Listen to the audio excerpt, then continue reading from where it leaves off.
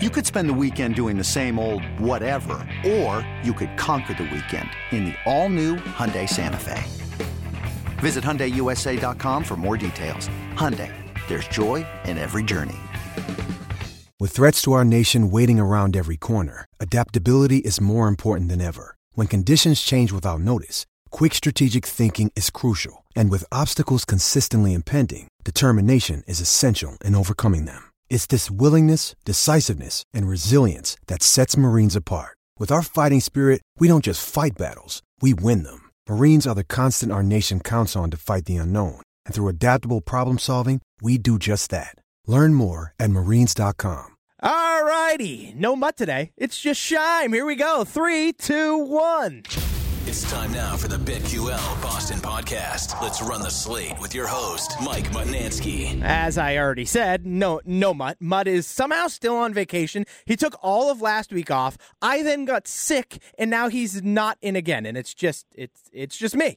Shime is here, but I did make sure to bring in an expert today. I didn't want to do this all by my little lonesome. Instead, I brought in a member at DraftKings, a gambler extraordinaire at this point, and a good friend of the show and of mine. That would be the one and only Nick Friar. Friar, what's going on, bud?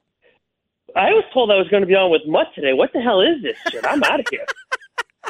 This is ridiculous. What is it? Come on, man. Hey, This is not John Anderson. No, you're playing in the G League today with Shime. Sorry.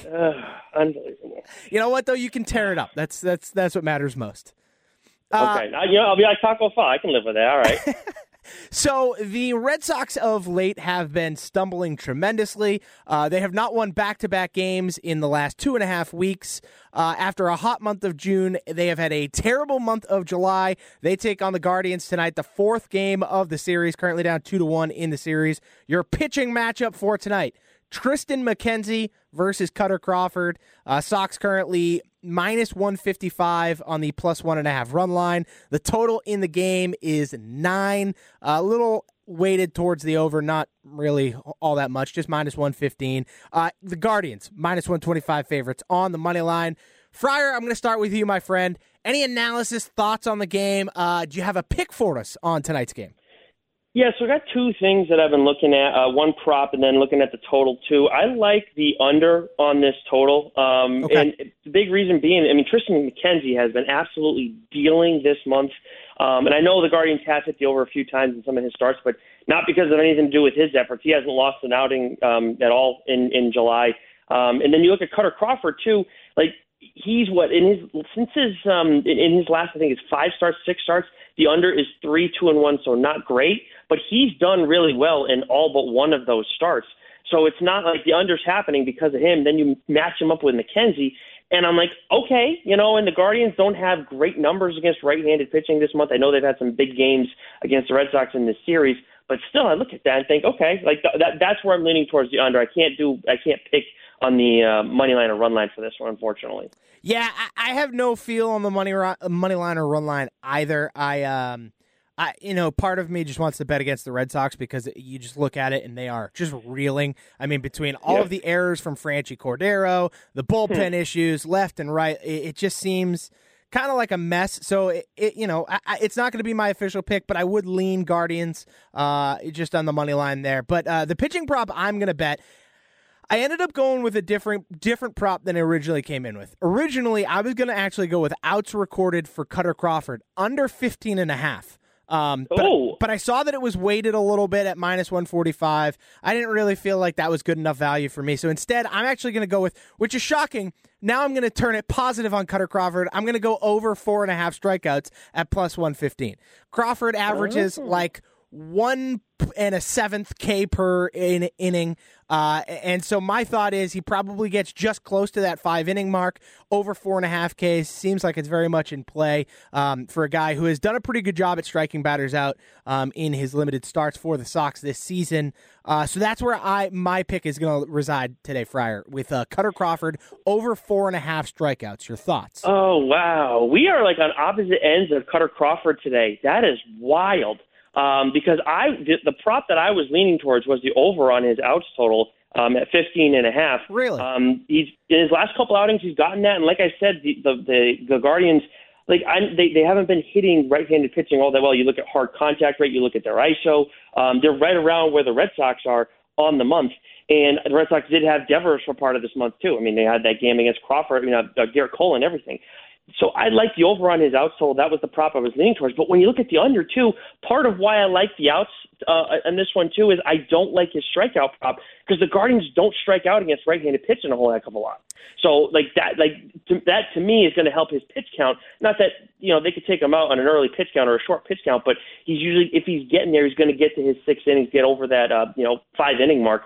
But yeah, they don't strike out a ton against righty, Sean. Yeah, and that's a fair point. I just felt like in his last 6 starts, he has 4, 6, 6, 8, 3, 7 when it comes to strikeouts. So he's only missed that total twice, and one of them against Toronto, he almost hit, and he went 6 innings. If he hits that, my thought was if he does hit the over on that outs recorded prop, and I would have been wrong on that anyways, I think he also in turn will hit that K's prop. But I also think there's a higher chance if he doesn't hit that innings prop, he can also hit the K's prop, which is why I leaned more towards strikeouts than innings pitched here. So you are on the total in this game, under 9, on the correct? Total, yep, under 9, and then Crawford's outs recorded. And then also, in fairness, too, with the strikeouts, the under is at minus 150. I mean, that's a little too much juice for me. Yeah, that's fair. I agree.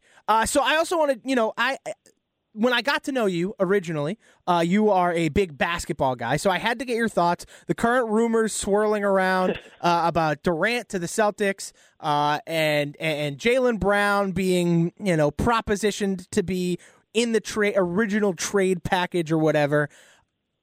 I want your thoughts. Mutt and I have talked about this briefly, but are you interested right now with all this news going on in placing any kind of Celtics futures bets? I know it's a far ways away at this point, but whether it's to win the NBA championship at 4.5 to 1, or to win the East at just over 2 to 1, or even their wins total, are you interested in playing any of those, anticipating acquiring Kevin Durant, or even without Durant, are you interested in playing with those? Yeah, I don't think you can bank on that going either way at this point. I think it's just I as much as I mock Windhorse largely, I do think he made a good point when all this news kind of came out. This was probably presented a while ago, and then it came up, and the Nets were probably like, hey, this was the best offer we had. Let's go and push this pressure, put the pressure on the Celtics. Let's tell Woj, let's tell Shams, and get that going, and then it's going to make Jalen uncomfortable in Boston and kind of force the Celtics' hand a little bit. So that doesn't mean it couldn't happen. And obviously, if they do, I wouldn't be stunned if we see the Celtics at minus 100 or minus 120 to win the finals, which we never see preseason numbers like that. Plus 450.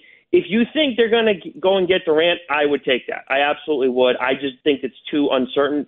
To me, I think the conference finalist is probably one of the better ones you can get right now. The favorite for that is Celtics-Bucks. Then it's Celtics-Sixers. We know it kind of comes down to a roll of dice where the seedings are. Can make it a little more complicated. You could see the Celtics could be the 1 seed and the Bucks somehow are the 4, and that could kind of throw things off. That said, I do think it's Sixers, Celtics, Bucks right now for the top 3 teams. Again, I'm going to disrespect the Heat, but Celtics plus 600 to play the Bucks in the finals. Celtics, plus 1,000 to play the Sixers in the Eastern Conference Finals. Excuse me. I think taking one of those 2 right there, or maybe sprinkling it on both, you get some great value there. Awesome. Yeah, I have been hesitant to play any Celtics futures just because I feel like there's so much unknown. Brad Stevens has said that it's, our roster's basically our roster. We might add a couple role guys along the way, but there's nothing major coming down the line. But then all of a sudden, Brooklyn is allegedly leaking this trade offer, their best offer that they've gotten so far, being Jaylen Brown and a couple other pieces for Kevin Durant. So I just don't know exactly where the Celtics stand at the moment when it comes to being in or out on these big trades. And so for me, I can't find it within myself to bet on the Celtics. If anything, I actually want to bet their win total under, just because I feel like they might be due for a little regression. I don't necessarily believe that they overachieved last year, but at the same time, to string back-to-back tremendous seasons together, I think could be difficult, especially seeing as they started so horribly in the first half of last season, that could easily happen here at the beginning of next season, coming off a finals appearance against the Warriors, and a loss, for that matter. Yeah, I don't think that logic's I agree with that logic. I mean, looking at they've just taken the under on their win total just because, like you said, there's just so much hype around them right now. You have them as the favorites to win it all, and I'm not saying that they can't do it. I do think they're going to make the Eastern Conference Finals, but yeah, but that doesn't necessarily mean they're going to go into the playoffs as even the 3 seed. I do think it's going to be them, Bucks, Sixers as the 1, 2, 3 in some capacity, but that win total could vary immensely. But I do think, and that's why I think right now the only way to really go about it is like, okay, do you think the Celtics are going to make the Eastern Conference Finals? All right, then you have some serious value on trying to bet on who is going to be their opponent, because I really do think that it's just going to be a 2-team game. I think even if Durant and Kyrie stay in Brooklyn, I just don't think they can string it together. They can't stay healthy. Kyrie can't play sometimes, and as in Toronto still, who knows what that's going to look like next season, but sometimes he doesn't even want to play. And then Miami, they play hard, but they lost PJ Tucker. That's a pretty significant loss. And I just, again, every year, I'm pretty much every year going to doubt them until they add one more superstar, just because you got 3 of the teams that now are pretty top heavy now that Harden and Embiid are going to be together all season. And the other reason I lean win total too is they have the highest win total in the league right now. At least, their number isn't on DraftKings, which I find peculiar because sports books always tend to either know things or feel doubt more than the rest of us. But on FanDuel, at least, it's 56.5. Which the highest one on DraftKings is 52.5, and that's the Suns, the Bucks, the Clippers. So to me, 56.5 is just way, way too high for a team with a lot of possible volatility here left in the offseason. Yeah, I would. That's. Yeah, I mean, if they have Kevin Durant, then we can talk about taking the over on that number. But operating under the assumption that they're not going to, which if you have to make me pick one gun to my head, then I'd probably say they're not going to get them. So I'd absolutely take the under on that one. That's an absurd number. It's absurdly high. I completely agree. So for our listeners out there who can shop multiple books, who have that option, maybe you're in Connecticut or New York or wherever you happen to be, if you can, there you go. There's your number right there, because DraftKings currently doesn't have it listed. I assume when it comes back, it would have to be close to that. Otherwise, they're waiting for this Kevin Durant news, like a smart book. They just don't want to take any money on it. That makes sense to me. I get that. Mm-hmm. So speaking of smart bets or not smart bets, I happened to make a bet just shy of 2 weeks ago here. My brother got married down in Connecticut. That was what started our podcast hiatus before Mutt went on vacation. And so when I was down there, I happened to be at the casino, which in Connecticut, they have sports books at the casino. It was a wonderful time. I live bet the Mets multiple times and won both times. So it was great to be able to just walk up and cash my ticket right away.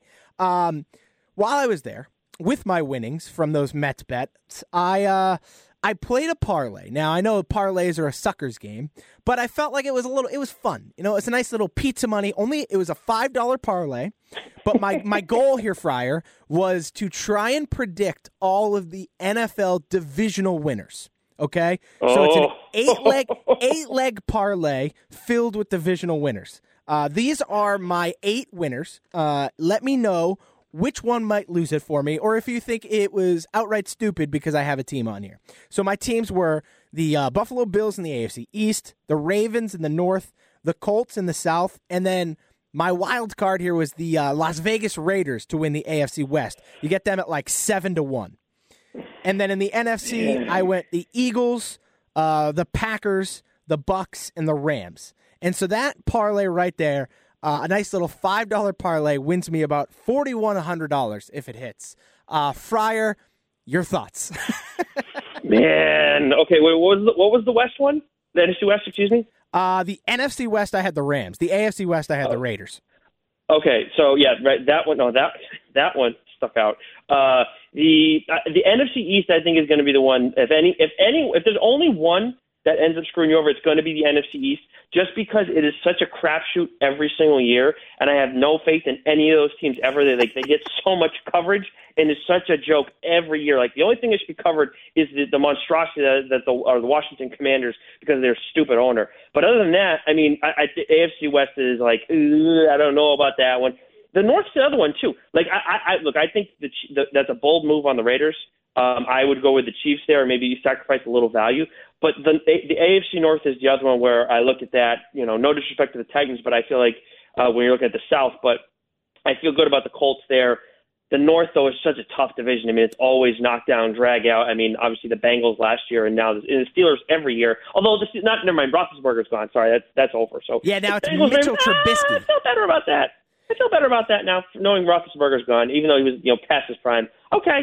Still a tough one, but okay. To me, the AFC North, it came down to it's a two-dog race, right? It's the Ravens and the Bengals. The Browns are a massive question mark with Deshaun Watson, may or may not play. Who knows how long he's going to be suspended for.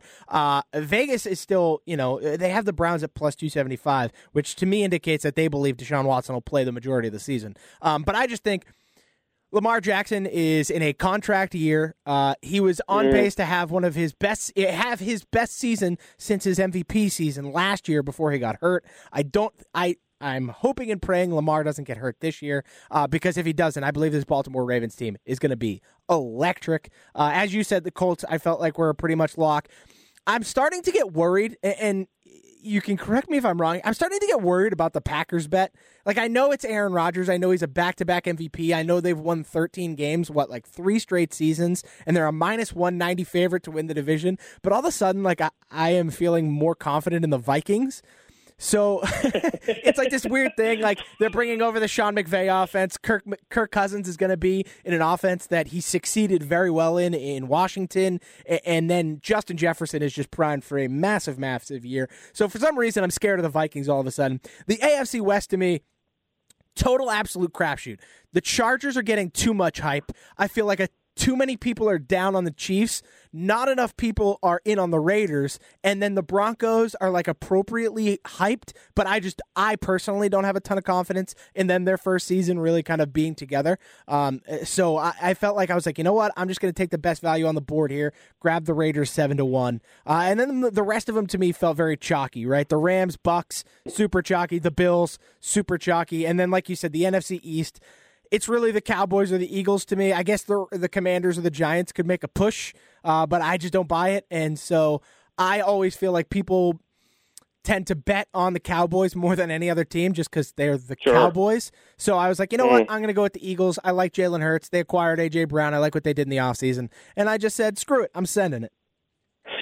So whenever I approach parlays, usually I'm like a same game parlay kind of guy. I definitely like that a lot for basketball. You get a points prop that you like, and then just bump it down a little bit, maybe, lean on assists or something like that. I do it with football a little bit too. Like, I know one of the ones that I liked last year was like a Stafford, bump down his yardage total and everything like that. So I try and not go for those big bang parlays like, you might, or maybe like Gresham Keefe might.